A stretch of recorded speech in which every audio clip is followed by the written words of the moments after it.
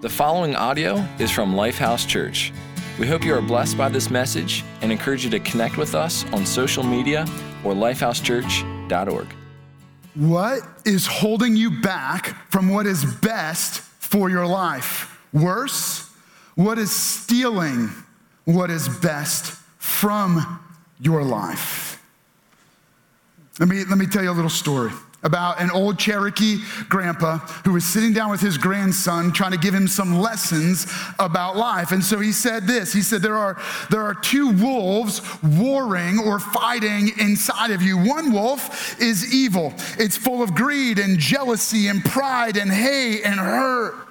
It looks out for itself. It's full of self-pity and self-indulgence. The other wolf is good. It's kind, it's compassionate. It's driven by love and sincerity and humility. And so the grandson is thinking about this lesson, this fact that there's these two wolves fighting inside of him and others. And so he finally asks his grandpa, he goes, so which one wins? He said, the one that you feed. So my challenge to you is this: what you feed grows. So I'm gonna jump in right off the bat here, and that's what we're gonna talk about today. What we feed grows. Let me challenge you. The hardest person you will ever have to lead will be yourself. If you oversee staff members, if you have employees, if you work with people, the hardest person for you to ever work with will be yourself. If you're maybe having a conflict in your home, maybe in your marriage. By the way, you're not married if you don't have a conflict in your marriage. Just thought I'd throw that out there to give you a little bit of breath of fresh air. But maybe there's some challenges in your home, your roommates. The hardest person for you to ever live with will be yourself. The greatest challenge you will have will always be from within, and the worst attacks you will ever experience that will attack the dreams and the destiny that are in front of your life will always come from within. Why? Because you have temptations that lure you away and trap you to destroy you and rob you of what's best. Here's how it works. Whatever you're eating is feeding, and what you feed grows. Did you catch that? What you feed grows, and everything you're eating is feeding. You ever heard that little saying, you are what you eat? And so everything you eat is feeding something. And so the challenge you have to think about is this: what have I been feeding that is now growing inside of me?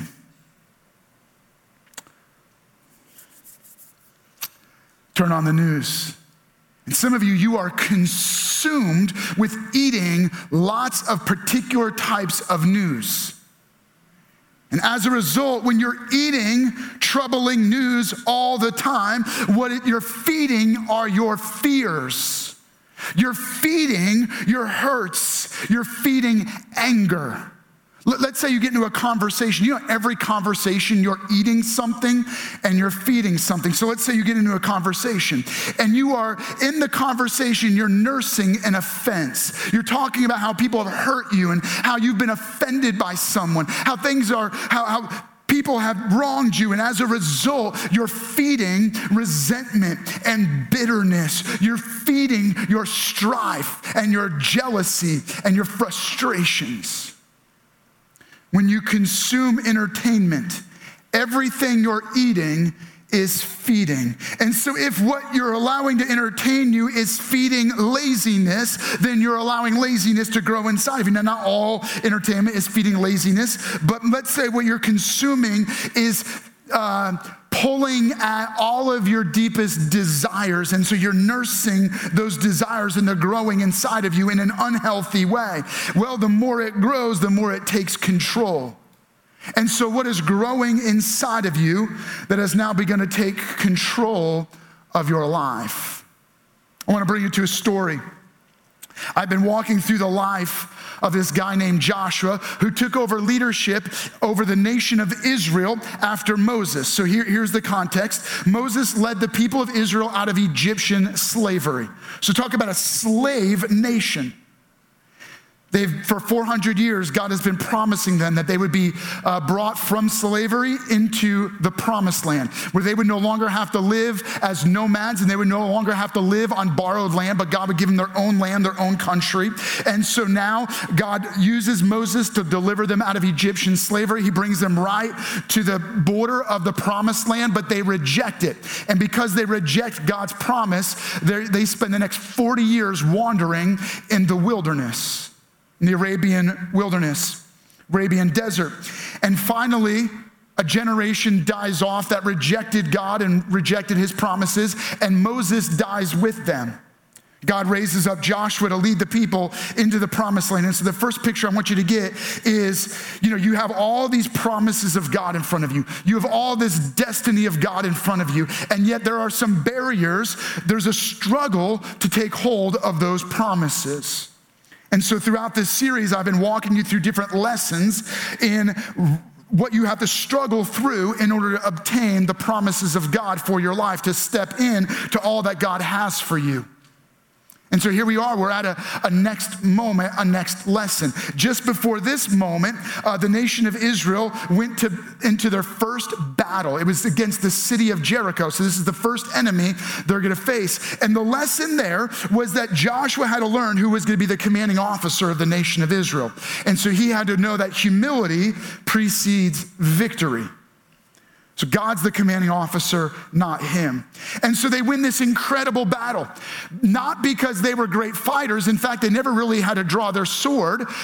God sent them in with a crazy battle strategy that caused the walls of Jericho to collapse on itself, and they were literally able to just go in and take the victory. But there was one command, there was one condition for this victory. They had to destroy everything. Meaning after God gave them this city, they couldn't keep anything for themselves. Well, the next battle was against the city of Ai. And that's where we're gonna jump in, Joshua chapter 7. Here we go. Now Joshua sent men from Jericho to Ai, which is near Beth Aven. By the way, just some little thoughts that might help you, because you might not know what these names mean. Very often as you read the Bible, you discover that there's little meanings. The names have meanings. So here we go. The city of Ai, it means the ruins. So if you're gonna go to battle against a city that's called the ruins, you feel like you have an advantage. All right, because they're already kind of defeated, they're already kind of broken, which is near Beth Aven, the valley of wickedness. So the ruins near wickedness, which is east of Bethel. Bethel means the house of God. And Joshua told them, go up and spy out the region. So the men went up and they spied out Ai. And when they returned to Joshua, they said, not all the people will have to go up. I mean, this is against Ai, this city of ruins, and it's a small city. There's only about 12,000 people there. They're not very strong. They're not very powerful. So we're telling you, just send 2,000 or 3,000 men to take it and not weary all of the people, for only a few men are there. First time in nation of Israel's history where they do not consult God for a battle strategy. 40 years when they were in the wilderness and in the desert, they actually fought battles. Joshua led all of those battles. And then when they go to Jericho, they ask God for a battle strategy. They humble themselves and they gain a victory. This is the first time where they do not consult God. They just in pride do what they think is best, and they assume that because God gave them a victory in the past, he will give them a victory in the present. And so they do not consult God. First time that they do not ask God for a battle plan, and here's the result. Well, they go against Ai. They send 2,000 or 3,000 soldiers against Ai, and we'll jump to the next passage because you now see what the results are. The men of Ai chased the Israelites from the city gates as far as the stone quarries and struck them down on the slopes. Rather than going in and thinking you could have victory over the ruins have victory over them. At this, the hearts of the people melted and became like water. In the season we're in, at times, you can feel not only defeated, but you can see the defeat all around you. And the result is that you feel your hearts begin to feel like they are melting. Your confidence melts away. Your courage melts away. Your faith in God begins to melt away like water. And so what do? Well, Joshua tore his clothes in an act of contrition and repentance and fear and being desperate before God. He fell face down to the ground before the ark of the Lord and remaining there till evening. The elders of Israel did the same, and they sprinkled dust on their heads. And the Lord responded to Joshua. So they're in desperation. They're saying, God, what's going on? And they fall before God. And what you discover is that when you lack humility, you get humiliated. When there's a lack of humility that leads to desperation, then humiliation will lead to desperation. The Lord said to Joshua, stand up. I don't need you groveling on the ground. What are you doing on your face, down on your face? Israel has sinned. They have violated my covenant. They turned their back on me. They rejected the right way of living. They rejected my commands, and they have violated my love, my forever love covenant with you. I haven't rejected you. You have rejected my love, which I commanded them to keep. They have taken some of the devoted things. I told you to destroy everything, but you didn't. You took some of it. If any of you take something, then all of you are guilty. They have stolen, they have lied, they have put them with their own possessions. God corrects Joshua and the nation of Israel, and he says, no, you guys have done wrong. You don't need to fall face down in self-pity and in humiliation. You need to get up and recognize that you have done wrong. And the nation of Israel sinned, and it led to defeat. Well, what is sin? Sin is something that lives inside of every one of us. It's a wolf that's growing more and more powerful, and unfortunately, every one of us live defeated, having been grasped by the jaws of this evil, this sin, which is rejecting God, turning our back on God and God's love. God has not abandoned us. God has not forsaken us. He has not betrayed us. We have forsaken God, rejected God, and betrayed him, believing that what feels good is good. Sin will lead to defeat and ruin because we no longer listen to God's ways and what God says is best. We do what we think is best, and as a result, it leads to our own judgment, our own ruin, and not just death, but a forever judgment far from God. But this story isn't just about judgment and how we all can put ourselves in the camp of, feeling like we fall face down before God. God, what is wrong? I feel defeated. Joshua stands up and he calls out the wrong.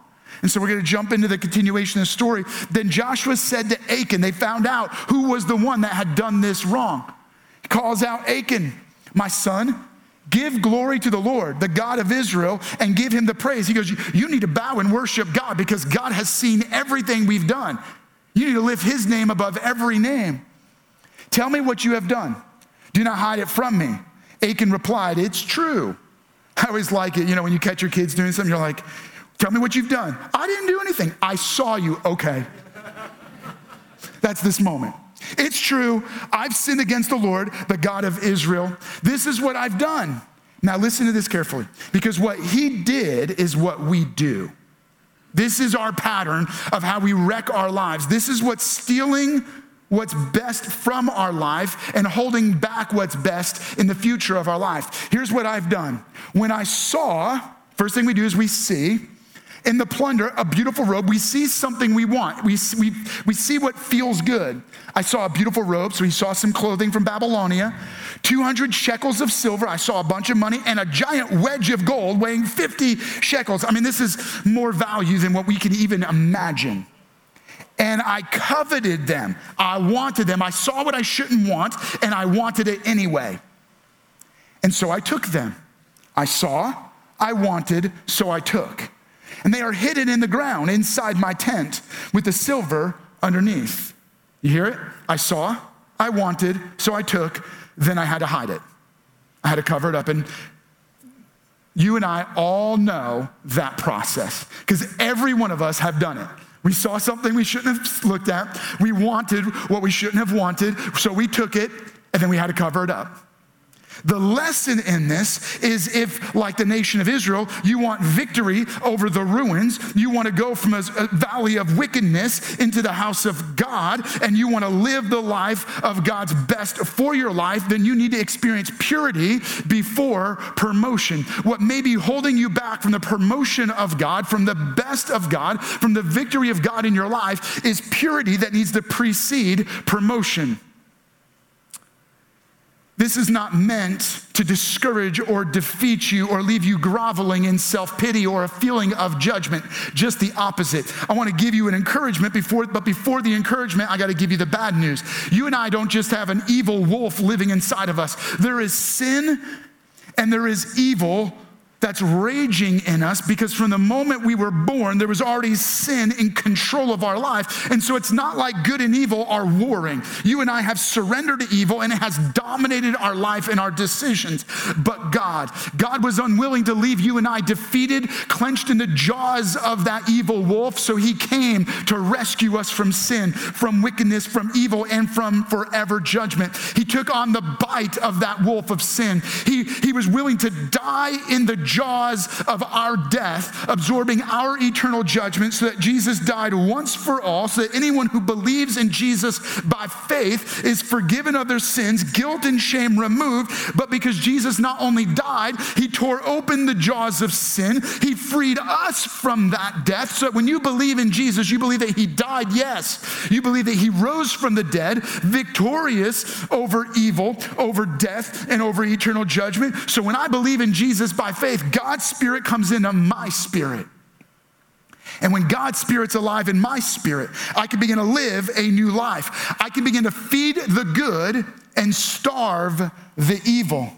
But you can't do this on your own. This is the key. This is the principle. Feed the good, starve the evil. But without Jesus giving us victory over evil, we will never be able to resist the evil and feed the good. And so this needs to begin with a commitment to Jesus. For every one of us, a commitment to Jesus. But if you've never taken that first step of saying yes to Jesus, can I encourage you right now? If you know there's something holding you back from what's best and stealing what's best in your life, would you make a first step of saying yes to Jesus? And if you are saying yes to Jesus, would you text his name? Text Jesus to 41411. This number goes directly to us. Our team of pastors is there. They will send you a quick reply. Don't worry, they're not going to harass you with all kinds of information. One reply to encourage you to begin this new journey in relationship with Jesus. Now you've said yes to Jesus, and many of you have said yes to Jesus, and it's one thing to believe in Jesus by faith. It's a very different thing to starve the evil and feed the good. So let me talk about that. How do you starve the evil and feed the good? Well, I'm going to give you a couple brief steps. First is this. We starve our inner evil desires when we confess them. Joshua falls face down. He's acknowledging their pride. He's acknowledging that they did not seek God and it led to their defeat. But then God says, get up, you've sinned. And so there's this moment where he has to call Achan out and say, what have you done? And Achan has to confess the sin. And the only way to starve the evil is by beginning with the confession of what I've done wrong. Why is this important? Because when we confess what is wrong, we're acknowledging, God, your ways are the right ways. You know best, you know what is good, and I am admitting that where I have gone and what I have done is not best. It's acknowledging that it is not right versus left, it is right versus wrong. And God, I'm acknowledging that you are right and I am not. I'm acknowledging that I've pursued evil desires that have led to my ruin, and your desires are better. When we confess our sin, when we confess what is wrong in our life, it literally begins to free us from the darkness that has lived in us. Why? Because you're turning on a light. The moment you turn on the light, darkness has to disperse. The moment you acknowledge what is wrong, you are freed, and the grip of evil begins to loosen in your life. You have to tell someone. You gotta talk to God first and foremost. I confess to God. Here's a passage. It's written by one of the friends and followers of Jesus. His name was John, and in his first letter, he writes this: if we confess our sins, so that's our part. What can we do? We confess our sins. God, I've done wrong. I've said wrong things. I've done wrong things. I've acted in a way that does not please you. God is faithful and just and will forgive us our sins and purify us from all unrighteousness. So when we confess our sins, that's our part. What is God's part? Well, we're appealing to the character of God who is faithful and just, and here's what he does every time. He forgives and he purifies, right? It's purity that leads to promotion. Well, you and I are not starting out from a posture of purity, but when we confess, God forgives and then he purifies. He cleanses our heart. He begins to wash us and renew us and remove the guilt and the shame. He transforms us. And as he transforms us, he begins to reorient our desires so that we want what God wants. When we confess, what we're saying is, God, I recognize that I have wrongly believed that the bait that the enemy of my soul has dangled in front of me was good for me. But now I acknowledge that the bait is bad and the temptation is a trap, and those pleasures lead to pain. I admit my wrongdoing. It's no one else's fault. There's no one else to point at and blame. I acknowledge it. I look in at my own life and I say, God, you were right. And I've done wrong. Would you forgive me and make me right? Cleanse me and purify my heart. Let me challenge and encourage you. As people who love Jesus, as the church, we need a season of repentance. You know what will transform our nation and heal our land? I don't necessarily mean of the coronavirus. I mean of the things that plague our nation. I'll appeal to you. 2 Chronicles chapter 7, verse 14. God is speaking of the nation of Israel, and he's talking about when plagues and devastation hit your land. He says, if my people who are called by my name will humble themselves and seek my face and turn from their wicked ways, then I will hear from heaven, I will forgive their sins, and I will heal their land. What you and I need is a season of repentance. We're not calling out anyone else. We're willing to come before God and say, God, forgive me of my wrong. I acknowledge where I've strayed. Here's another verse. It says, in the Bible, it says, it's God's goodness that leads to repentance. It is not God's judgment. It's not his anger. It's not his wrath that provokes us to repent. It is his mercy, his love, and his goodness that draws us and invites us into repentance, because we know that when we repent, we're forgiven and we're cleansed of all of that wrongdoing. But don't stop there. The next step is this. We starve our inner evil when we course correct. You got to course correct. The word repent actually means to turn away from. So think about it like this. You're driving down the road and you make a wrong turn onto going the wrong way on a one-way street.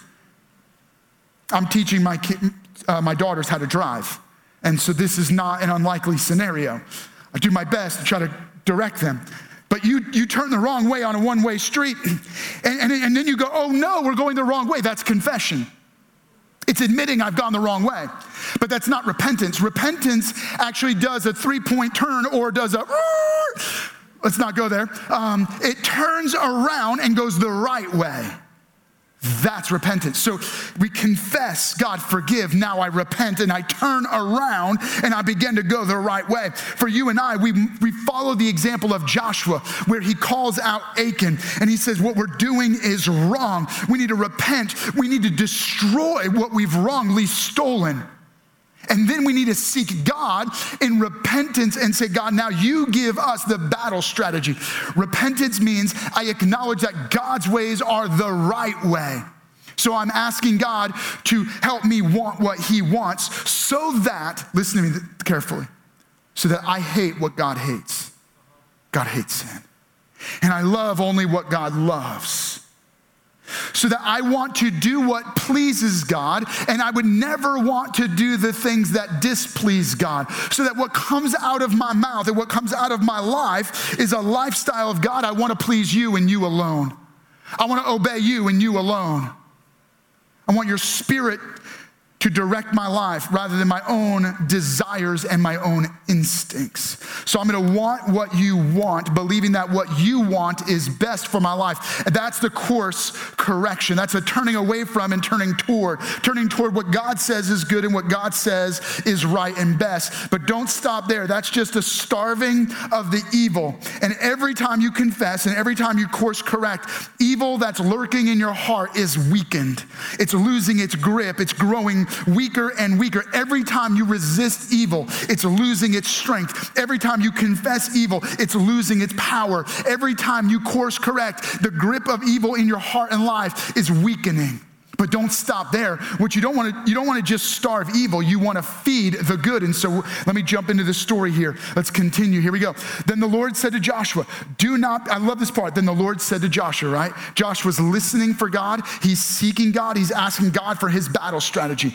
God says to him, do not be afraid. Okay, you've repented. You've confessed. Now you don't have to live in fear anymore. You don't have to worry that what happens to you next is God's judgment against you. The way that you do not fear is live a lifestyle of starving evil and feeding good. He said, do not fear and do not be discouraged. Some of you are beat down and you're discouraged right now. You can be encouraged and strengthened knowing God is for you, not against you, because you're walking in obedience to God.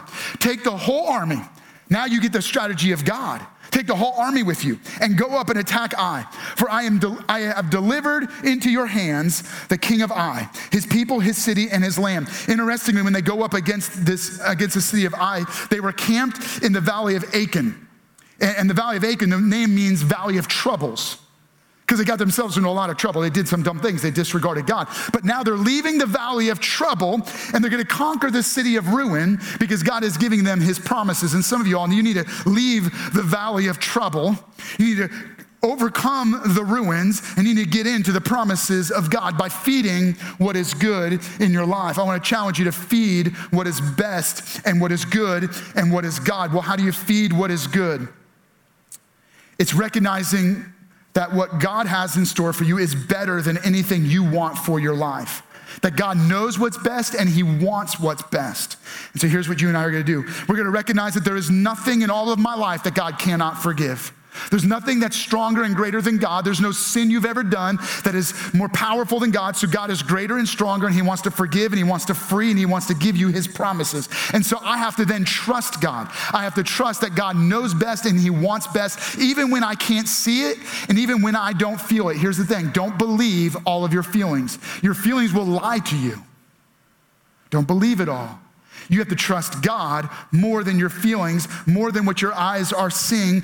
And so if you're not getting what you believe is best, you're trusting that God, if God doesn't get you what you want, he's holding it back because he has something better in store for you. That's trusting God. You can clap. You can clap online. All right. Not only am I trusting God, but I'm yielding to God, right? If I trust God, then I'm yielding to God. I'm saying, all right, God, your way. I told you I'm teaching my daughters how to drive. And one of them, they think that they're driving like in that movie Onward. And they're like, I'm like, hold up. Now, I learned how to drive in New York. And New York drivers, we don't yield per se. We find a spot and we put our car there. And so, again, and you have to because, in New York, they're not going to let you in. So you don't use your blinker. You just swerve in and you just make space. And you kind of have to have this mentality of like, you want to protect your car more than I care about my car. That's how you drive. But in Maryland, we don't drive like that. You show some courtesy. And so I'm teaching my girls how to yield. One of them, she's like, I'm like, no. You got to let the car in front of you, you got to let that car that's doing 70 miles an hour go by, and then you got to get up to speed and find a spot. By the way, this is a quick lesson for all of you. Please, I'm doing 70. Let me go by, and then you pull in behind me. Don't pull in front of me doing 45. Okay, thank you. That's very personal. All right, but God's on the highway, and he's trying to lead you into the promises of God, and some of you pull up doing 80, and you're like, forget God. I want what I want. And then you wonder why you're looking around going, where is God? Because you blew right by him. And then it leads to ruin and destruction and defeat. When I yield, I don't want you doing 30 miles an hour either. Putting along, and where's God? God's like, would you catch up? No, you and I, we get in and we merge behind God. God's ways, God's best. Well, how do you know what God's best is? How do you know what to yield to? spend time in God's presence, spend time in God's word. So you're praying, you're studying and reading the word of God, you're spending time in worship and time alone with God, acknowledging the supremacy of God in your life, acknowledging the sovereignty of God in your life, acknowledging that God's ways are the best ways and God knows what's best for your life. And so as you spend time in God's presence, you learn to yield to God and you trust his leadership. And then finally, this needs to be a daily practice, right? When's the best time to prepare for battle? Before the battle. Our worship team, it's an amazing job. You know, they're not going to stay after and practice. They showed up early to practice, tune the instruments, make sure things are right, make sure all the mics work, right? You do a mic check before the service, not after. Why? For you and I, we got to get ready for the day and the battle before we get started. So for you and I'm going to feed the good first thing in the morning. I'm going to get up before my day begins, and I'm going to spend time in God's presence, spend time in God's word, spend time in worship, saying, God, the battle is yours. I need your strength. I want to feed what's good and starve what's evil. So let me challenge you. I referenced a verse. It's God's goodness that leads to repentance. God's goodness is at work in your life in this place. He wants to lead you to repentance. And if we would confess our sins, turn from our wicked ways, and God would hear from heaven and heal our land. You want a healing in our nation? You want a transformation in the world that we live in? It's going to begin right here in this moment at a very personal level with you confessing and course correcting, saying, God, forgive me of my wrongdoing, not against anyone else, but against you and you alone. And when we learn to confess and repent, then God would hear from heaven and he would heal our land. What our nation needs is Christians and the church who know how to repent and put our face before God in desperation and say, God, forgive me. I don't need you to forgive anybody else. Forgive me of my sin, because it's against you and you alone that I have sinned. And God will hear and heal. And then we can say, God, in worship, would you feed what is good and right so I can walk in the blessing of the Lord? So I'm going to encourage you right now. Would you take this moment? Would you pray? You've listened to me. Now would you take a moment? Those of you that are joining us online, wherever you're doing, stop multitasking right now. And would you listen? Would you repent? Allow God to speak to you and reveal those things that you've saw and you took because you wanted it and then you hid it, those hidden places in your heart. Let God expose it to the light so that you can repent, so that you can be healed, so that you can bring healing to your land. And then don't walk out of here, don't end this moment in grief and just in repentance, but in a moment of worship, would you then allow God's goodness to overwhelm you and strengthen you and renew you? Would you take a moment and pray? Thank you for listening to audio from Lifehouse Church. We believe that through Christ, life change happens here. So we invite you to connect with us further by visiting lifehousechurch.org.